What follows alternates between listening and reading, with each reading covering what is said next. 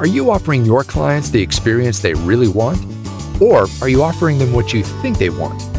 Join hosts Laura Gregg and David Partain from FlexShares Exchange Traded Funds as they talk with a variety of industry experts and advisors just like you about their latest industry research to help you develop the flexible mindset you need to rise above the crowd.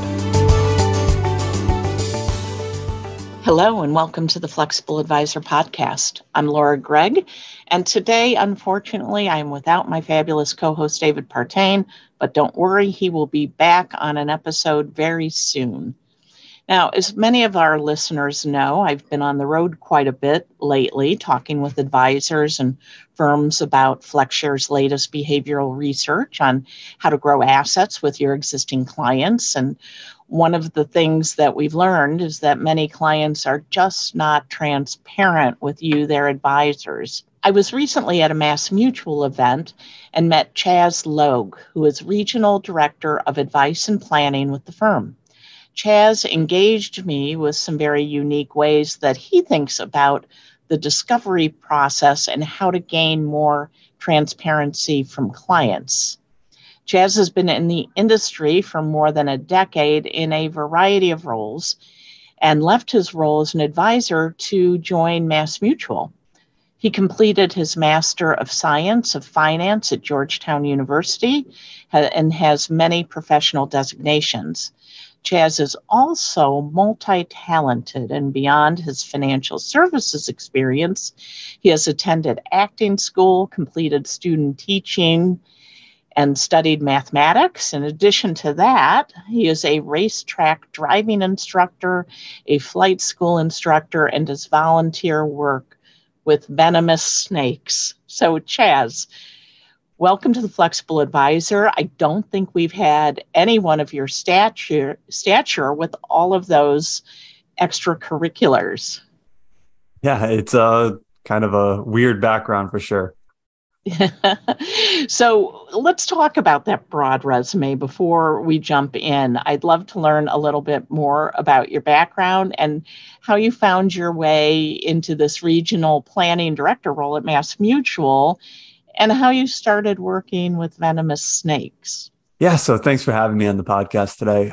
So I've always had a lot of different interests. I'll try to keep this pretty short. I started flying when I was around 14. And as a kid, I've always thought that I'd be an airline or a corporate pilot. So I completed my commercial pilot's license when I was 18, the summer before starting college. And then I got my certified flight instructor, or CFI license shortly after. Then I pursued a degree in aeronautical sciences. And I realized being an airline pilot is very different than flying for fun like I had been. So I wasn't sure that I really wanted to do that. And during this time, I was also racing and I was coaching drivers. So a common denominator in my life was teaching. I decided to get a degree in secondary math education and become a teacher. And after only one semester of that, I realized that classroom management was not for me, but I gained a tremendous amount of respect for teachers. So I quit and I needed a job. And my plan at the time was to take a job at a call center at ING and kind of work my way into the actuarial department. So since I had a math degree and I was tutoring actuarial students while in college, but that job actually required me to get a Series 6 license. So while I was studying for that, I found that it was all really interesting and more so to me than actuarial sciences. So I started looking into a financial career. And I completed a master's degree and had a few various jobs in the industry before landing where I am now. And what I think is great about my current role is I get to combine a lot of what I've learned from the rest of my life, right? So the finance, obviously, my acting through the presentations I go around the country and give, education, right? Through the training and coaching of advisors and not really sure how the aviation fits into it yet, but maybe get back to me on that. But regarding the wildlife volunteering and venomous snake volunteering I've always been obsessed with animals as a kid, especially snakes, thanks to Steve Irwin. So I would have all these like facts memorized about animals and snakes. So when I moved to Florida a couple of years ago, I found the opportunity to kind of put my passion to use. So I help with wildlife rescues and extracting venom from vipers, cobras, rattlesnakes, whatever. And then this venom gets processed to make antivenom and many other popular medications. So I think a lot of people don't realize that some of the medications that they take is actually made primarily from the venom from specific species of snakes. So I can tell you that I never realized that. And what you're saying is that this venom actually helps people, which is a perfect segue into what we'll be talking about today in terms of how you help your MassMutual colleagues help their clients. I'd really love to learn more about MassMutual's approach to financial planning and how you're helping advisors create and deliver plans to their clients. Yeah, absolutely. And this is what I've been going around talking about when you and I met. But at MassMutual, we treat financial planning like a verb.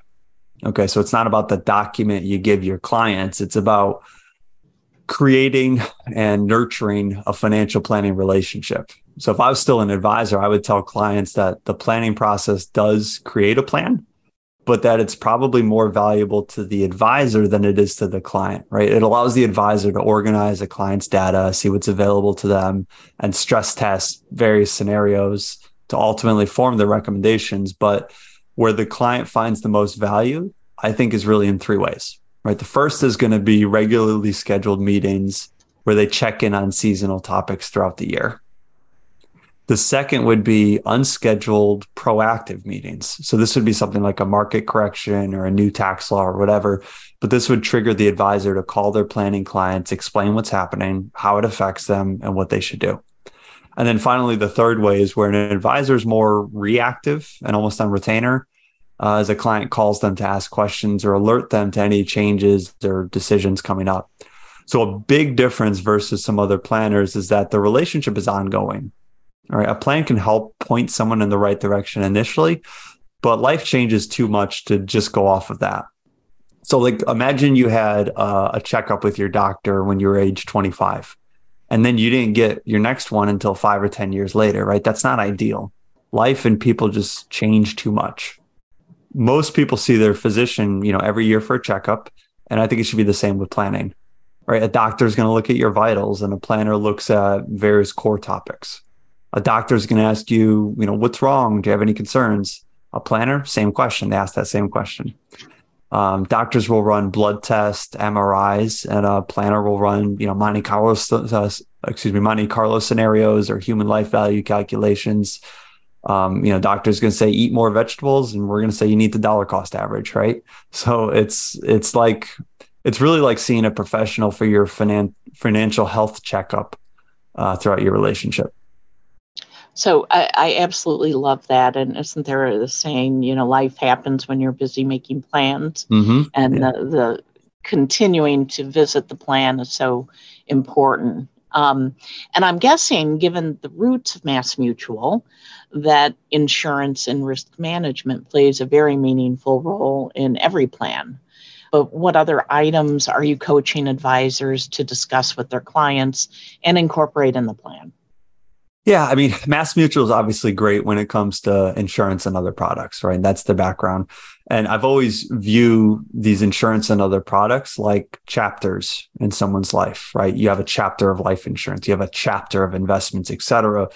But planning is that story, right? So how do these chapters fit together to tell the story of someone's financial life? How are they helping someone achieve the life that they want? That's where planning comes in. So as a planner, you look at everything in someone's life. The number one question we get from clients based on surveys is for tax management strategies. Right? The number two question we get is for health benefits. And traditionally, you may see an advisor shy away from these topics because they're not really compensated to answer them. But planning puts more of an emphasis on answering what's important to a client. Right? So you need to look at the whole story. So talking about compensation, how is the planning paid for? Is the financial plan included in the relationship, or do MassMutual advisors generally charge a flat fee for the service? So at MassMutual, planning is separate. So a planner charges an annual cost, and this could be done monthly, quarterly, annually, whatever. But these costs are separate from any, assets under management or any, life annuities, disability, long-term care compensation that they might have. So while I don't know the profile of MML advisors, I'm guessing it's similar to the larger industry, primarily men in their 50s or older who may have operated as insurance agents for most of their career. And I'm guessing here, and I know you're going to correct me if I'm guessing wrong, but I'm guessing that your role is to help them think of their businesses maybe in a different light than they have in the past, adding fee-based investments, holistic planning. And, I know the changing mindsets can be very difficult. So I'm just curious about what your experience has been in coaching these industry veterans and what are some of the learnings you've gained along the way? Yeah, so it's a great question. I believe our industry is in the beginning of a big change where advisors are putting more emphasis on planning relationships and really less on the other stuff. And if you ask why, I think there's really two main reasons that this is happening. This is what I talk to advisors about. And the first, I think, is competition in AI, right? So a client can go get a portfolio put together for them for little cost. So a little extra potential alpha from an advisor is less valuable now than it was maybe in the past. So what is the value that they can offer? I think it's the ability of advisors to understand a client's situation and guide them and hold them accountable to do what's necessary to achieve the life that they want. The second reason as well is, I think, regulations, right? So proposed regulations are starting to scrutinize the fiduciary position of an advisor. So it seems like they don't want an advisor giving advice without being held to a fiduciary standard, right? So Australia recently passed something called the FOFA, right? The Future of Financial Advice Act. And, to accomplish that fiduciary standard. And Europe has passed similar things as well. So fee-based planning is much more common over there, if not the norm. And this is where we're starting right now. This is just starting to come over to the United States. But outside of why an advisor might have to make this change, I think we can also look at why should they want to make this change, right? So like I mentioned before, clients are asking for these types of services. So let's focus on creating that ideal life, not just filling, various singular needs. And this is the value that we add. This is what clients want. Yeah, that is so true. Because you met me when I was presenting at FlexShares, we've done some behavioral research on high net worth investors and how advisors can better gain trust, transparency, and consolidate assets with their clients. And we found that the transparency on held away assets is often very difficult to get. In many cases, clients will, be less than forthright, sometimes actually lie about the assets that they have. And in our related advisor research that we conducted on the same topic, our advisor participants told us that they knew how much share of wallet they had because their clients told them so. And they believed that what their clients told them was the truth. And we know that that's not the case. And really, we also know, right, that the only way to truly get the full picture is on the held away assets is if you have the opportunity to see a client's tax return. Yet just 4% of our advisor respondents reported seeing their client's tax return. So that was a lot, but given that, I'd love to learn how you coach advisors through the discovery process to break that barrier and to get more transparency on all of their assets. Yeah, so it's another great question. I sat through your session. I remember hearing about that research. So I believe that a financial planning relationship involves a deeper trust than just your typical advisor relationship. And what I mean by that is that clients are often skeptical because they realize that there are conflicts of interest when it comes to how their advisors are compensated, right? If they believe that they have a singular need or an account that they need help with, then maybe that client feels like they're in a stronger position by not disclosing the rest of it. And I think about this when I hired a realtor, when I So I fired my first realtor because he kept saying that my bids were too low and I'd insult the seller, et cetera. And obviously I knew he had conflicts of interest. So I was skeptical on really anything he told me. So I finally fired him. And then the next one I hired, I said, look, don't give me any pricing advice or any of your comments.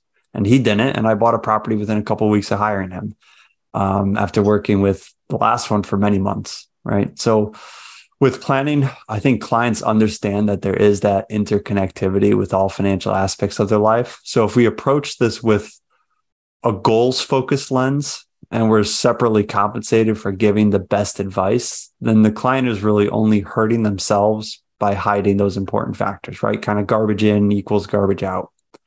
So back to my book analogy, right? We need to understand the story before we write those chapters.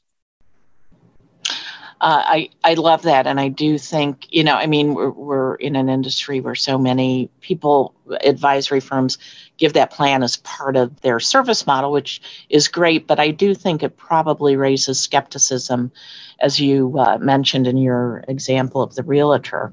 So let's go in a different direction now. I was recently talking with an industry professional that's been in the financial industry her entire career. So she's now in her early 60s, and she knows that she should have put a plan together long ago, but she made the conscious decision not to. And when I asked her why, she said she just absolutely hates the idea of sharing everything. All of her personal details, her bad spending decisions, and sometimes her poor investment decisions that she thinks she should have known better than to have gotten into those. And she's done a good job saving and managing her money, but she's just never wanted anybody to see the mistakes that she's made. So my question to you, Chazz, is I'm really curious how often you experience that mindset in the clients that you're helping your teammates coach, and what's the best way to break through to those types of people that just feel it's too revealing of a process to go through? Yeah, I completely understand that mindset because it's really not too dissimilar as to how I feel personally. But I think clients compare themselves to others and they may be ashamed that they're not where others are, especially with social media and things. But I think looks can be deceiving, right? So there's no shame in asking for help. And if what you've been doing is making you feel shameful, then it sounds like you need a planner in your life more than the person who thinks that they have too much money, right? So with planning, it is all about putting the client's goals first. So a designation I have is the BFA, right, which is a behavioral financial advisor. And I recommend this to any advisor. It involves understanding the client's values, which are then used to determine their goals. And then the recommendations and actions should be in alignment with all of that. Okay. The other thing I coach advisors on is to create you said moments. Okay. And this is by asking about their goals and what's important. They'll tell you what they want and how they feel. So then you can refer back to these conversations when you're trying to help them. So for example, I'd say, Mr. and Mrs. Client, you said you wanted to make sure your family was covered if you passed. Because of this, I want us to explore life insurance. Or you said you wanted to make sure that you're not losing pace with inflation, right? So because of this, I think blah, blah, blah makes sense for you. So yeah, I think that's how I would kind of approach those types of clients. Yeah, I like that. So, financial planning may be new for a lot of advisors, and I'm wondering how important you think earning a CFP designation is as it relates to the long-term success of planning.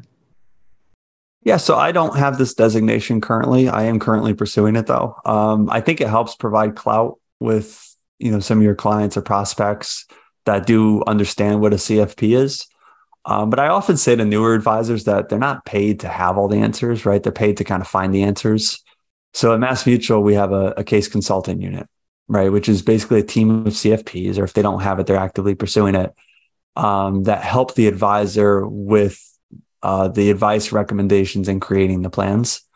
So This way, advisors can focus more on their businesses and use this as a resource at their disposal. So I recommend this resource to advisors as it makes sense. So it's a little bit of outsourcing, right? Outsourcing to your internal teams so that you can get more time with your clients. Yeah, exactly. We talk about, kind of time allocation and, where you're spending your time versus what drives business and client satisfaction. Cool. What types of planning software are your teams using? Yeah, so there's three main ones approved at MassMutual, and that's Money Guide, Right Capital, and eMoney. So, this conversation has been really interesting. I love the, how you tie in the behavioral aspects. And you've shared so many practical pieces of wisdom. For those advisors that may be listening and haven't fully leaned in to financial planning, is there anything else you can recommend that they do to make themselves just a little more comfortable with the financial planning process? Yeah, sure. So, as I mentioned toward the beginning, I think advisors are going to move to this model out of necessity, right? Based on those two things with the competition regulations. But regardless of that, I think advisors should focus on the client experience. Or put yourself in their shoes. What is it like being one of your clients? What things do you want your advisor doing from you? And then how can you improve on your client's experience? So what do clients care about most, right? Is it 10 basis points of alpha? Or is it, retiring and not having to worry about going back to work because their retirement's been carefully thought through on an ongoing basis? So I think when advisors stop working in their business and kind of start working on their business, I truly think all signs point to an ongoing financial planning relationship as the best course of action. So one other question relates to that. I know, people know the value of a financial plan, but sometimes they stray. How do you coach your advisors to hold their clients accountable to the plan? Yeah, so this is where I kind of lean on the BFA, the Behavioral Financial Advisor model that I mentioned before.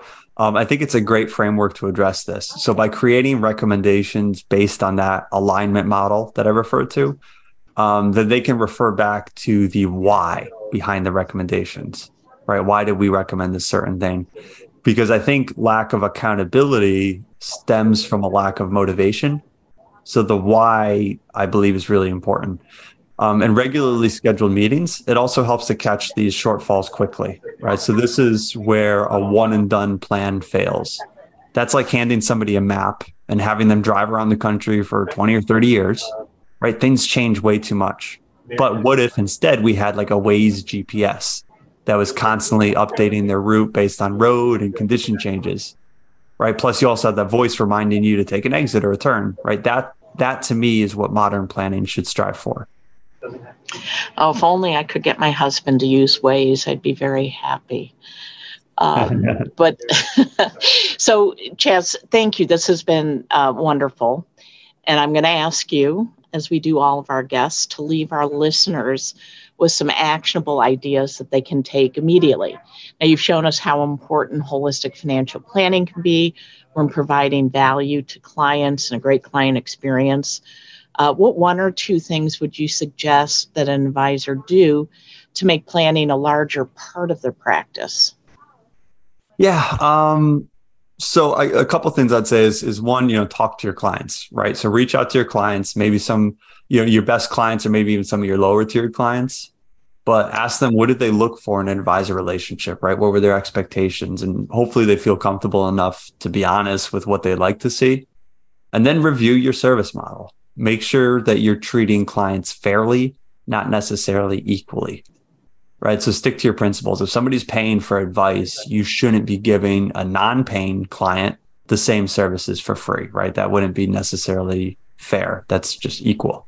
So I'd also encourage planners to use agendas, right? So for numerous reasons, I think it shows professionalism.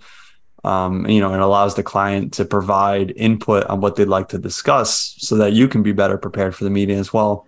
And, in a similar vein, I'd say send a follow-up afterwards, right? To help call the client to take action and again, continue showing that professionalism. Yeah, those are all great client experience ideas that you hope is just kind of the normal course of business, but we need to be reminded. So I really appreciate you coming on the show today, Chazz. And for our listeners that would like to connect with you, we're going to have a link to Chazz's LinkedIn profile, but at Chazz Logue, Logue, if you want to look him up on your own. And to all of our listeners, we thank you. We're now nearly 100 episodes strong on the Flexible Advisor podcast, and we couldn't do this work without the support of our listeners. So if you or somebody that you know has some insights that the advisory community could benefit from, please let us know.